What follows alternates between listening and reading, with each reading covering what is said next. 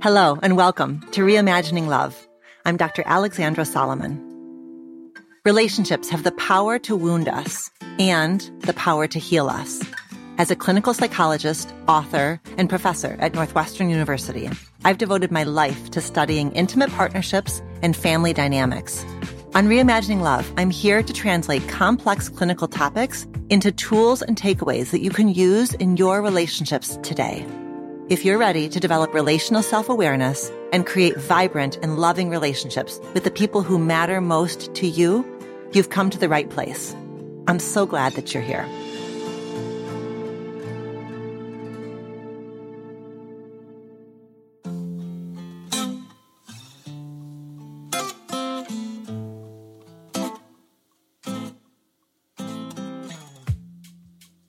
Welcome to another solo deep dive episode of Reimagining Love.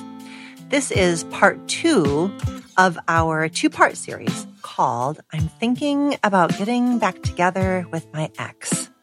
So in last week's episode, in part 1, I set this topic up with some context and I talked you through the first 6 of the 12-question framework that I developed to help couples who are considering getting back together after a breakup. In today's episode, we will pick up where we left off by exploring questions 7 through 12. Today's episode comes with a companion worksheet that provides you with all 12 of the questions. If you are a newsletter subscriber, you're going to receive this worksheet in your inbox. Otherwise, head to dralexandrasolomon.com/secondchances to download it. Now remember, these 12 questions are designed to be used first to guide your self-reflection, and then by the two of you to guide curious conversation. Now, I said it last week, but it's so important that I'm going to say it again. I am neither for nor against the notion of getting back together with somebody you've broken up with. It's not really, frankly, a matter of pro versus con, but what I do know for sure is that creating a second version of your relationship is not for everyone. And I also know that I'm committed to offering you resources and a framework that can help you guide this process.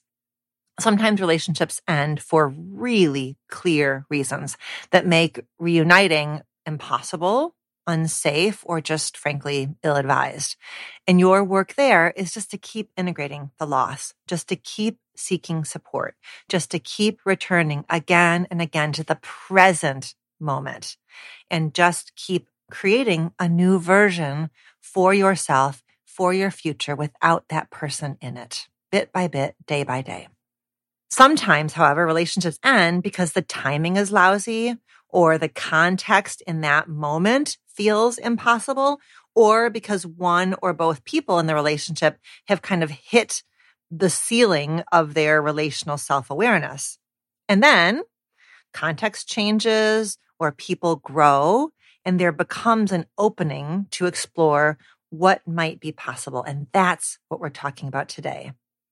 There is no such thing as picking up where you left off in the relationship because, as the saying goes, you can never step into the same river twice. You have both gone through a breakup and you have both gone through time apart from each other. You cannot recreate version 1.0 of your relationship, even if one or both of you want to go back to how you used to be. And realistically, I don't want you to want to go back to version 1.0 of your relationship because version 1.0 of your relationship is the one that ended.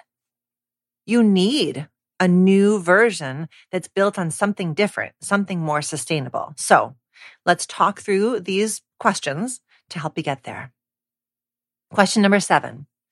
What do you need to forgive the other person for before you begin again?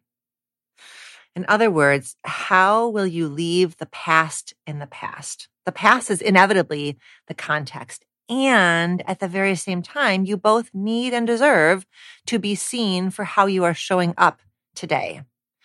It's going to be necessary for you and this person to have an explicit conversation about whatever resentments you still hold, whether that's resentment for a single incident or resentment for a pattern of behavior. When it comes to forgiveness, forgiveness has to be offered, not demanded. So I'm envisioning a conversation, or more likely a series of conversations, in which partners are asking this question: what do you need me to own, to witness, to apologize for? Like I said at the top, this idea is not for the faint of heart, right? It's a really brave and difficult question. The forgiveness process goes most smoothly also when partners can really unburden each other by taking responsibility for their part of the dance. So again, it's not about equal harm, but it is about acknowledging that we each played a part. Even if my part is something along these lines: I stayed quiet when your behavior hurt me. And in doing so, I realize now that you didn't get the feedback that might possibly have motivated you to change your behavior. That doesn't mean I'm responsible for your choices, but it does mean that I need to forgive myself for my silence. And it also means that if we're going to consider reconciliation, I'm going to need you to be open to my feedback, my observations, my experiences. Not that my experiences are quote unquote right, not that I'm in charge, but I know for myself, I'm committed to remaining in touch with my thoughts and feelings. And I'm committed to creating a relationship where my thoughts and my feelings have the space and the breath to be heard, to be seen, to be validated. Okay, so that's just an example of how that might go, right, for you and for this person. But get really clear on what it is that you need to forgive your ex for, and let yourself be clear on the risks and the benefits of forgiving. Like that amazing line in the movie Shawshank Redemption: get busy living or get busy dying. Bringing old resentments into a new relationship is going to exhaust you. And it's going to compromise not just trust, but also ease and joy and intimacy. And I get it. Listen, I get it.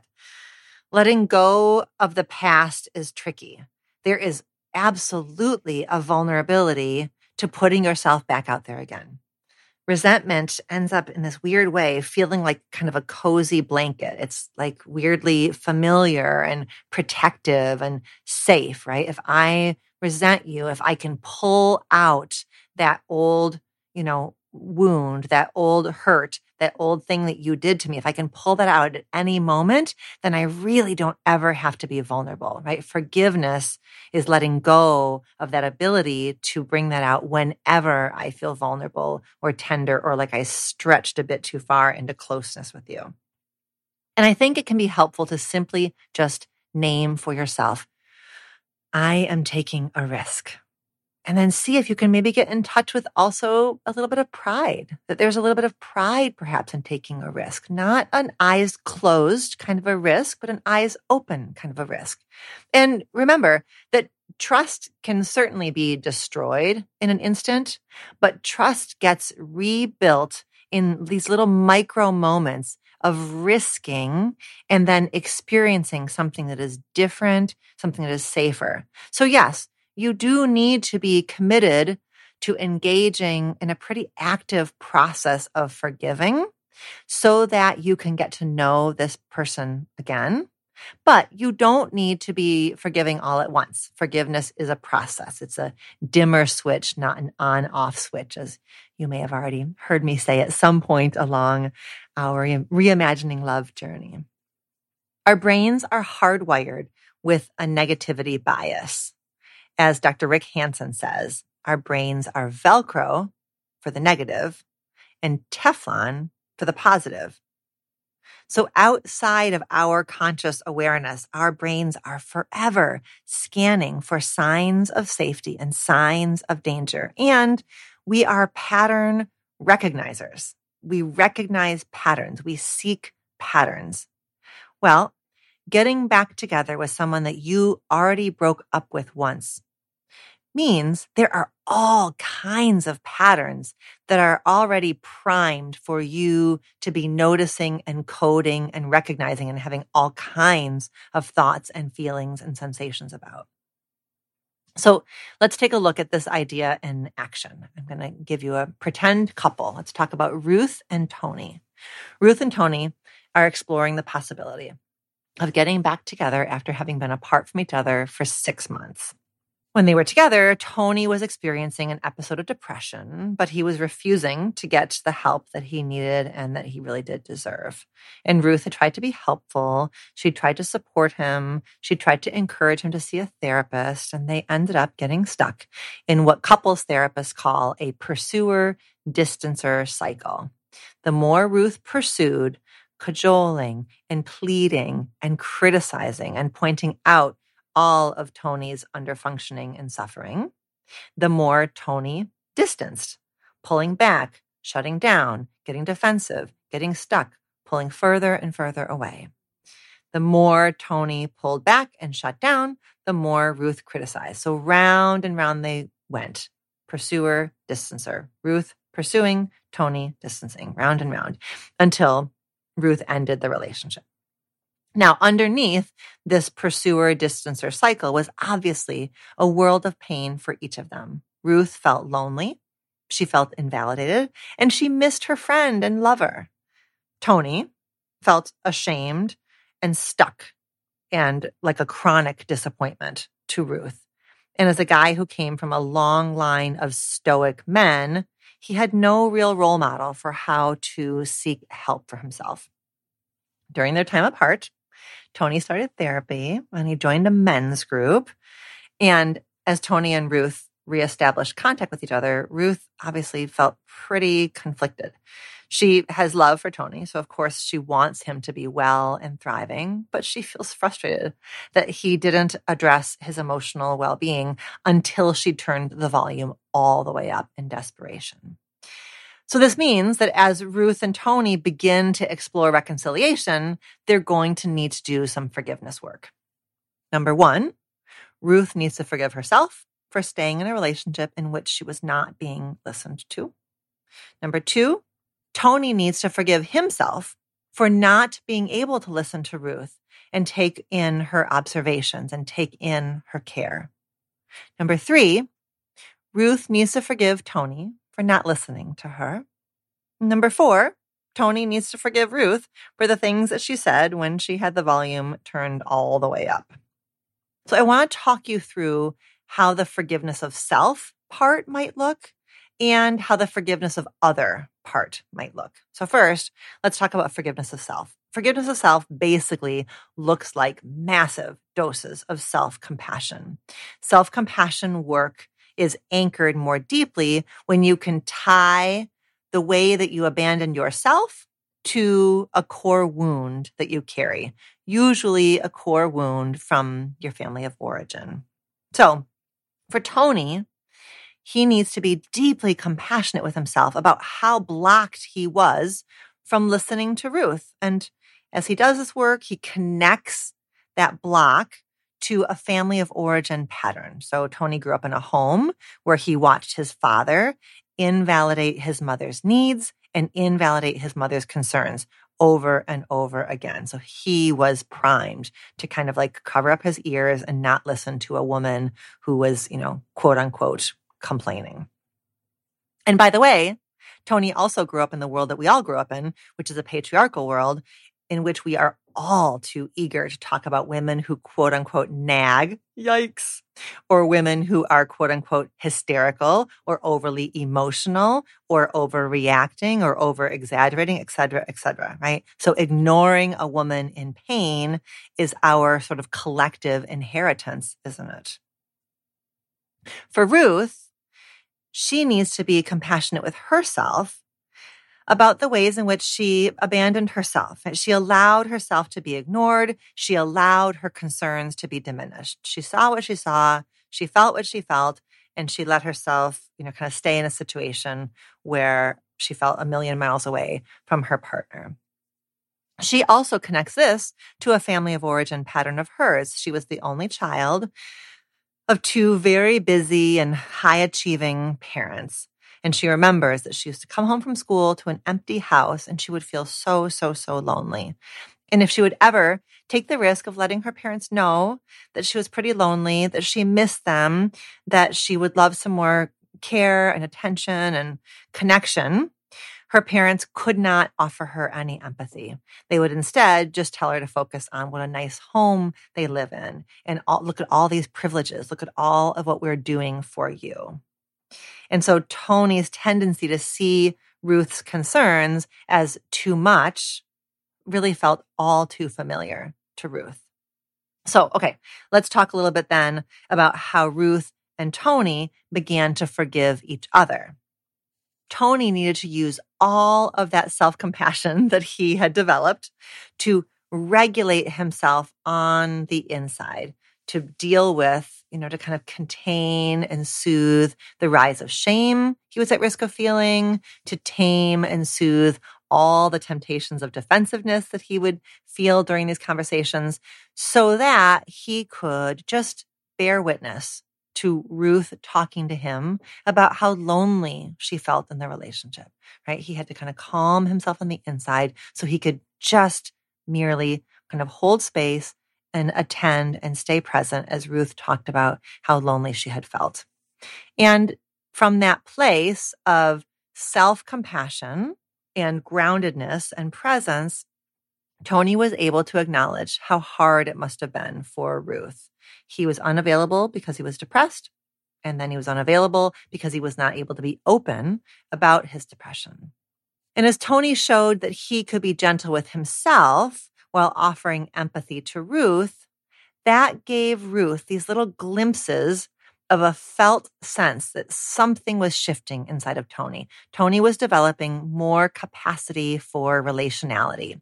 He was developing an intimacy with himself that was allowing some space inside of him to see and witness and feel what Ruth was going through as well.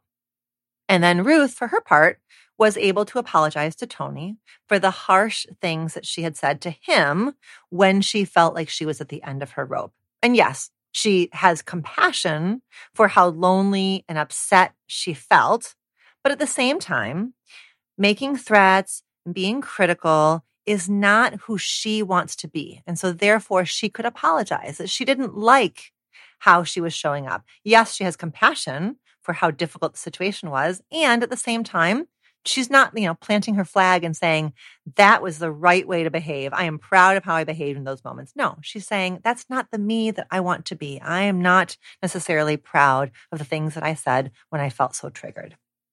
Okay, so this example is simplified, but it does give you a sense of how that process goes, how we titrate acknowledgement, self-compassion, apology, and forgiveness. Question 8. When one or both of you is experiencing doubt, what do you want to remember? So I think it's pretty reasonable to anticipate a little bit of a honeymoon period as you reconcile. But I also really want you to anticipate a moment when version 2.0 of the relationship reminds you of version 1.0 of the relationship. And I think probably one of the biggest fears for couples who are beginning again is that moment when they experience that sense of, uh-oh, here we go again. And that moment is understandably going to scare you. And that moment may understandably create kind of a rush of doubt. Like, what the hell was I thinking? And I want you to remember that a resonance does not have to be a repetition, as long as you use curiosity and humility to handle a familiar moment in a new way. The question for you to reflect on and talk about is, when you encounter issues that caused the separation or the breakup in the past, how do you want to handle those moments differently? Like, what are you each going to commit to that will help a moment go differently? I want you to meet that moment first by not fighting it. Remember my favorite Byron Katie quote, "When I argue with reality, I lose, but only 100% of the time." So when there's a moment in version 2.0 that feels like it's an echo of 1.0, the first thing I want you to do is not fight the fact that it's happening. It is happening. That familiarity is happening, right? The moment is happening. And at some level, of course, there's going to be echoes. You are in some ways still you. They are in some ways still them. Even though you're growing and changing, of course, there's both same and different. And then remember also that negativity bias in your brain. Your brain protects you by scanning for similarity. The moment is happening. The familiarity is happening. You do not have control over when you feel a resonance, but you can do your level best to handle it differently this time around. So just slow down. Just pause. Just take a break. Step away if you need to. And because your brain is going to be looking for old patterns, make sure that you are consciously taking in the moments when that old pattern does not happen. In the Family Institute's model, which is called integrative systemic therapy, the therapy model that I practice from, we call this the alternative adaptive sequence, the AAS. When a moment that could have gone the old way goes the new way. So really, really capture those for yourself. Develop a practice of savoring when things go differently for the two of you. When, for example, your partner tends to a concern of yours in a way they would have maybe become defensive in the past. A moment perhaps when you speak up instead of staying quiet, if that's what you used to do in the past. Whatever it is, whatever you're doing differently, notice it, capture it, savor it, maybe even say it out loud to each other. So take some time and also imagine what that moment might be for you. Like really paint a picture for yourself. What is it that your ex would be doing or saying that would give you that deja vu feeling? That moment also, points you towards where you need to bring additional kind of healing and tending and amends. You have a tender spot there. I like the idea of you and this person talking about those fears together. Do the two of you share the same image of what that deja vu moment might be? Do the two of you have different deja vu moments that you are particularly afraid of or worried about? So talk about that together. And regardless of whether you guys have the same fearful kind of deja vu places or different ones, regardless, you could take some time together and do like a little rehearsal. Preview together what you each want to be able to remember and how you each want to meet that moment if and when it happens. Let's go back to our friends Ruth and Tony. So Ruth had a few different triggers. As Ruth and Tony were reconciling, she had a few different triggers. When Tony would get kind of quiet, or if he slept in later than usual, a part of her would get scared that he wasn't just a little tired from work, but he was instead slipping away into depression again. So that was her sort of fearful deja vu moment. And Tony was committed to being proactive. So he took it upon himself to offer Ruth updates about his therapy and about his men's group. And not necessarily like specific details of what he was working on or what he had talked about. But because Tony knew where Ruth's tender spots were, he would find ways to let her know that he had gone to therapy, that he was engaging in the work, that he, was doing the things that he knew were helping him become the person he wanted to be and the partner that he wanted to be and that Ruth really needed him to be.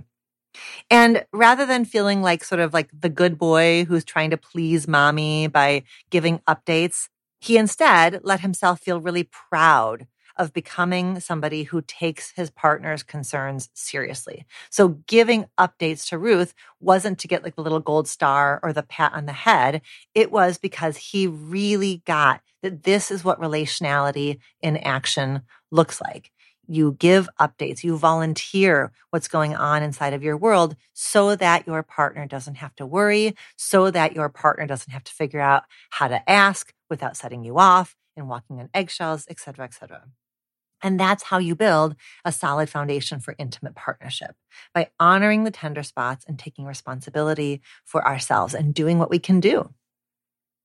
Before we go on to question 9, quick reminder, this episode comes with a companion worksheet. So if you're a newsletter subscriber, you will just get that worksheet in your inbox. But otherwise, you can head to dralexandrasolomon.com/second chances and you can download it. Okay, moving right along. Question 9. How will you handle the inevitable pace discrepancies that will arise during this process? So pace discrepancy is my term for when intimate partners are not on the same page about the speed at which they're going to arrive at their next commitment milestone.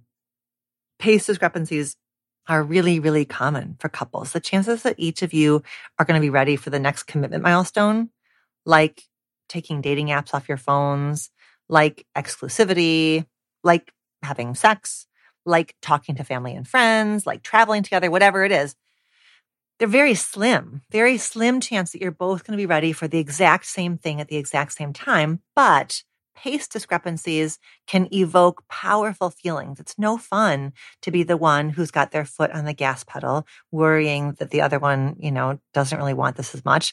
It's also no fun to be the one who's got their foot a little bit on the brake pedal and feeling like they're a disappointment, or what's wrong with me that I'm not ready for what my partner's ready for. So episode 42 of Reimagining Love was all about talking with your partner about the future and navigating pace discrepancies. So you can turn to that episode, which is linked in the show notes, and that episode will support you as well. But what I want to say here is that when you are reconciling with an ex, the whole commitment trajectory can feel so tricky because you are inevitably hitting milestones that you have already experienced before. The most significant way that plays out is couples who actually divorce and then actually marry each other again, right? Those couples have 2 weddings with the same person. But even if your situation is not as significant as that one, there are going to be firsts that aren't really firsts. And the timeline can feel confusing because the relationship has already progressed through a certain point, and yet here you are again back at square one. It's like a both and. New and not new. A first and not a first. So what are you supposed to do about that? Well, first, just acknowledge it. Acknowledge the funkiness. Just acknowledge the funkiness. This does not mean that you are doomed. It does not need to be something that is embarrassing. It just is. Also, you get to move slowly. That rush of pessimistic thoughts and feelings might be a reflection that you're going faster than your body is ready for. So slow down and see if that maybe helps you return to a place of ease and optimism. And if not optimism, maybe just openness. Resist the urge to speed up again so that you can get past the commitment milestones that you've already done, right? Like try and resist the urge to kind of get back to like things as usual, or at least get back to where we were the first time around, because this version of your relationship is going to need to look different. And so it's not like your concerns are going to go away the moment you hit the final milestone you had before breakup. That's kind of a fantasy or a myth. Like we oftentimes do that, don't we? We say, well, I can relax once this happens, or I can take a deep breath once this happens. And so in this reconciliation process, you might have an idea that once we hit that milestone, which was the last one we hit before we broke up, and then once we get past that milestone, then I can relax. I don't want you to have it out there like a mirage, because I think then what do you do with any anxiety you might feel after you hit that milestone? So I would rather have you just go slow and steady and just know that at each and every point along the way, even as you re-hit a milestone, you can invite in a little bit of ease, a little bit of relaxation, a little bit of kind of catching your breath, looking around, noticing how you feel, how your partner feels at this point along the way. So just be careful about not moving the goal line in that way. I also want you to avoid making assumptions about what your partner may or may not be ready for in terms of commitment. Talk about it instead. I think having a goal of more open communication, a lower threshold for bringing up concerns, I think that's a really good guiding principle for a relationship that is a reconciling relationship, is that we just talk about things. We don't assume, we check in, we ask. And then see if you can celebrate small progresses, small victories, little micro commitments along the trajectory, having a nice dinner with each other's friends, solving a difficult problem as a team, doing something slightly differently than you had done before the breakup. These are all celebration worthy. Question 10.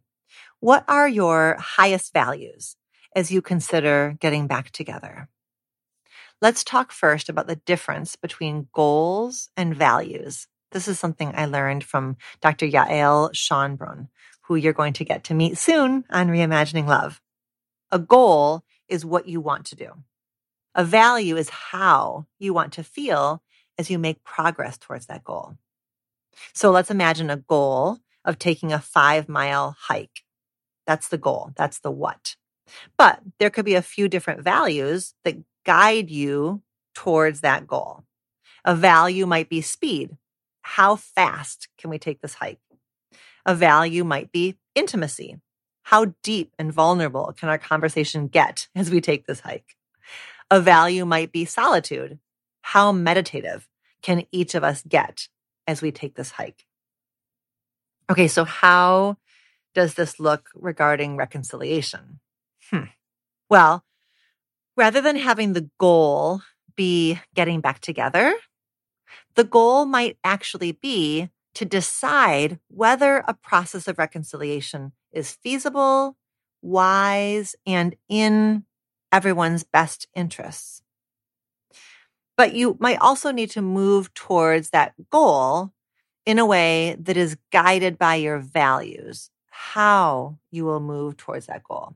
So what will be the values that are going to help you make little micro decisions along the way?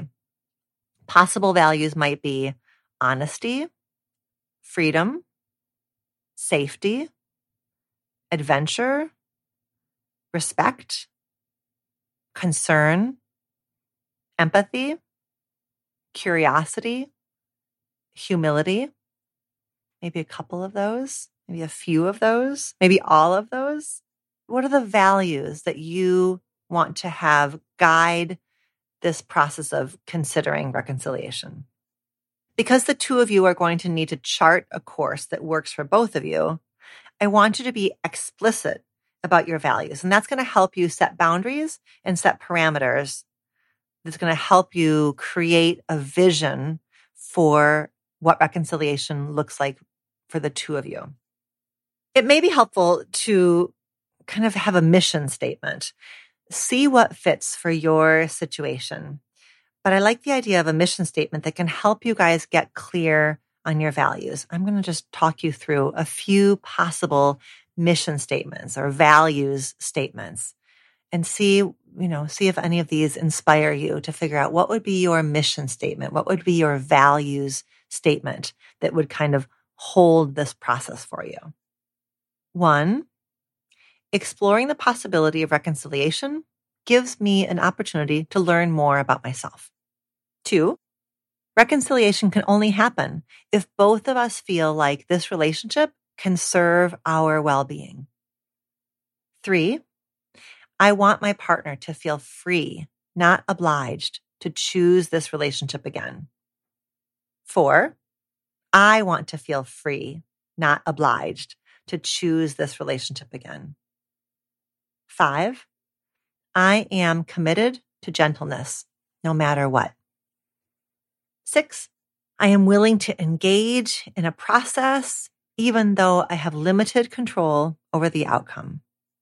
7, I bring curiosity, and patience. Your values are like a compass, and getting as clear as you can on your values at the outset will help you notice when you're making choices that align with the person that you want to be, and when you're starting to drift off and become a version of yourself that you feel less proud of or less comfortable with. And by the way, your values as an individual and your ex's values as an individual might not be identical. I mean, they can't be diametrically opposed, certainly, but they may not be identical. For example, if you were betrayed in version 1.0, your highest value may be safety. And your ex's highest value really does need to be transparency or respect or integrity. But you can also identify a shared value that can guide the relationship, like trust. And in doing so, you provide yourselves and each other with something to come back to guide all the choices along the way. Question 11. How will you talk with your family and your friends about the fact that you might be or are getting back together? I think it's really important to have even a very, very small group of allies who know that the two of you are exploring the possibility of getting back together. Why? Well, first and foremost, it's for a very practical reason. And that is because if you rekindle this relationship in the dark without anyone in your life knowing, the reconciliation might be fueled by the fact that it is transgressive and secret. Secret relationships have a tendency to be supercharged. And I worry about that feeling of excitement being confusing. Perhaps in that situation, your excitement and your eagerness are more a reflection of the thrill of something being hidden, something being naughty, rather than excitement that is about, wow, look at us. Look at the two of us working together to create something healthy. You are going to need and deserve your second chance to be fueled by health and relational self-awareness, not fueled by excitement about being, kind of sneaky or just the two of us against the world. We're the only ones that know. That's not a particularly sustainable way of doing it. I want you to keep the lights on, so to speak, even just a little bit, by having even just a couple of people in your life know what's going on.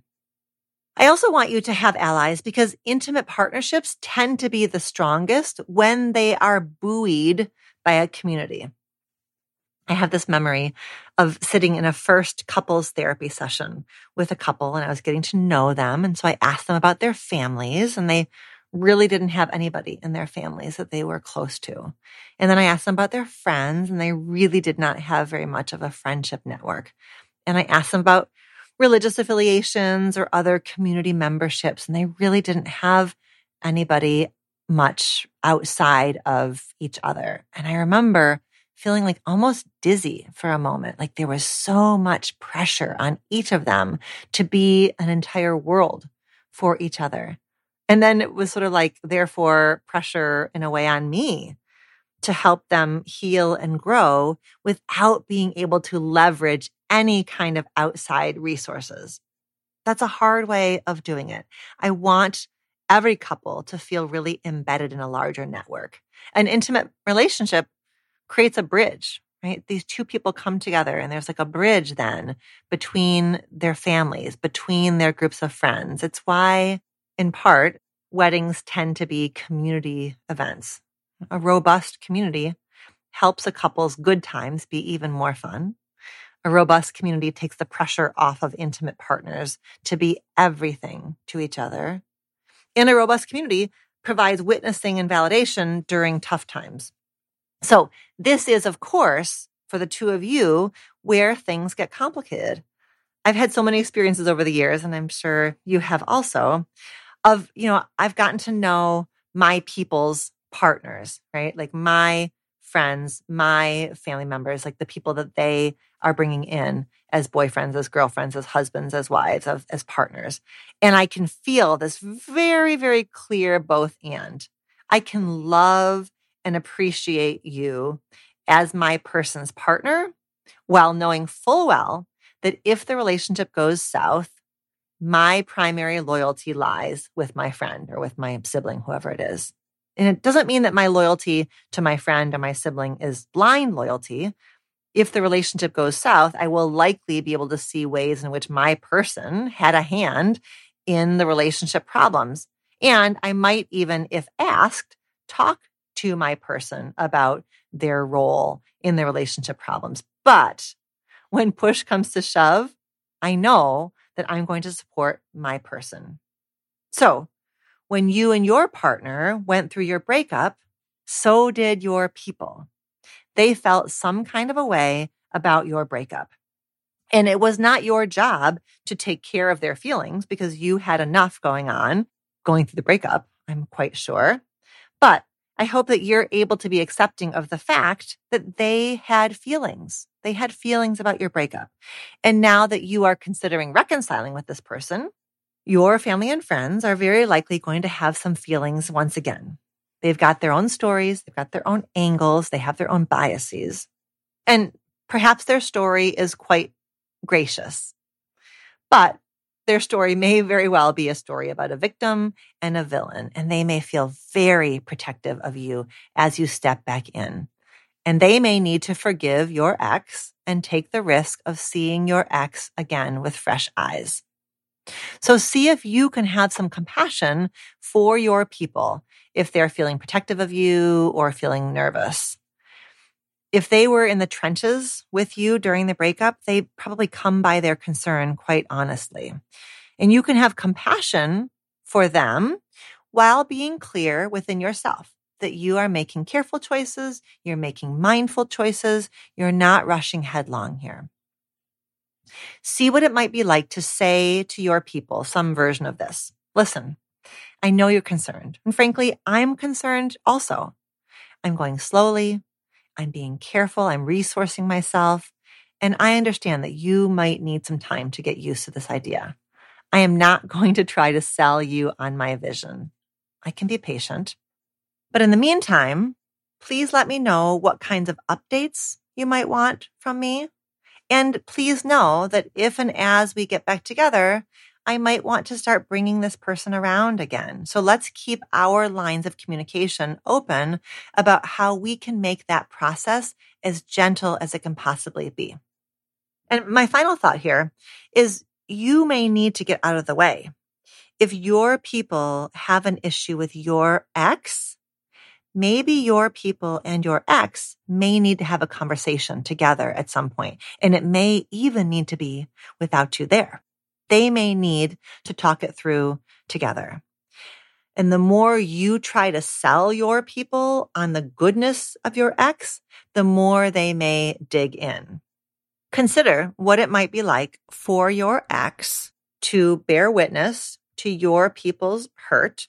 What might it be like for your ex to ask for forgiveness, to ask for patience, to ask for a second chance? That may be a part of what needs to happen in this journey. But it may be the same thing for you. You may need to sit down with some of your ex's people and kind of talk it through and figure out what a fresh start looks like, what a version 2.0 of those relationships might look like. And it may take time and it may take intention. Okay, last question, question 12. What are you most proud of about how you are handling this process so far? Because healing is far more curvy than linear, second chances can feel like 2 steps forward and 1 step back. So make sure that you notice what's going well. I've brought this point up a few times because it's just so important. Make sure you celebrate little wins. Make sure you notice a moment that could have gone sideways but didn't. Make sure you notice how the two of you are handling situations differently now than you could back then. Progress is fuel. Visiting old patterns with new skills, that's fuel. Every time you relate to each other with a little more curiosity and a little more patience, you create what therapists call a corrective emotional experience. You have the opportunity to feel something now that you could not or did not feel then. And you have the opportunity to witness yourself offering something now that you could not or did not offer then. Noticing the victories is not about being in denial about the hard stuff or the slip-ups. It's about knowing that the victories are the fuel. When you catch one of these moments, savor it for yourself and share it with your partner. You might have the urge to say something like this: if you can listen to my concerns now without getting defensive, why couldn't you just have done that back then? Or, we could have been spared so much difficulty if you had just been like this before. Or, see, that wasn't so hard, was it? Okay, any of those comments, that's your hurt talking. That's your fear talking. That's your sadness talking. Your hurt, your fear, your sadness, those are all real. So the urge to make comments like that is so understandable. See if you can stretch yourself and try something that is some version of this. Thank you for giving me now what you couldn't give me then. Or even, I love how you're responding now. And I'm aware that there's a small part of me, of course, that grieves for the fact that I have now what I couldn't have then. A lot of me is glad to have it now. I'm getting used to it. And I get a little scared sometimes about trusting it. I get a little scared sometimes about losing it or losing you, but I'm really working to appreciate where we are. I'm kind of giving voice to that complexity. See if perhaps some pride might be able to sit right alongside the worry. Okay, that's it. We did it. We talked through questions 7 through 12. So thank you so much for tuning in to part 2 of this series. I'm thinking about getting back together with my ex.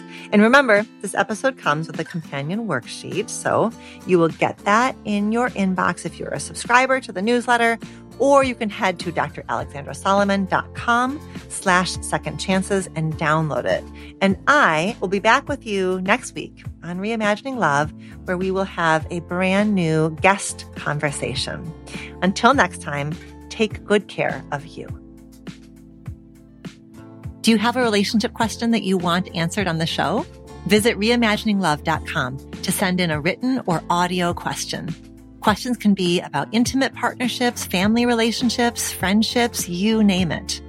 If you're looking for more love and relationship content, you can find me on Instagram at dr.alexandra.solomon or visit my website, dralexandrasolomon.com, where you'll find my blog as well as the Intimate Relationships 101 e-course based off of the popular class I teach at Northwestern University. Thank you for listening and see you next week here on Reimagining Love.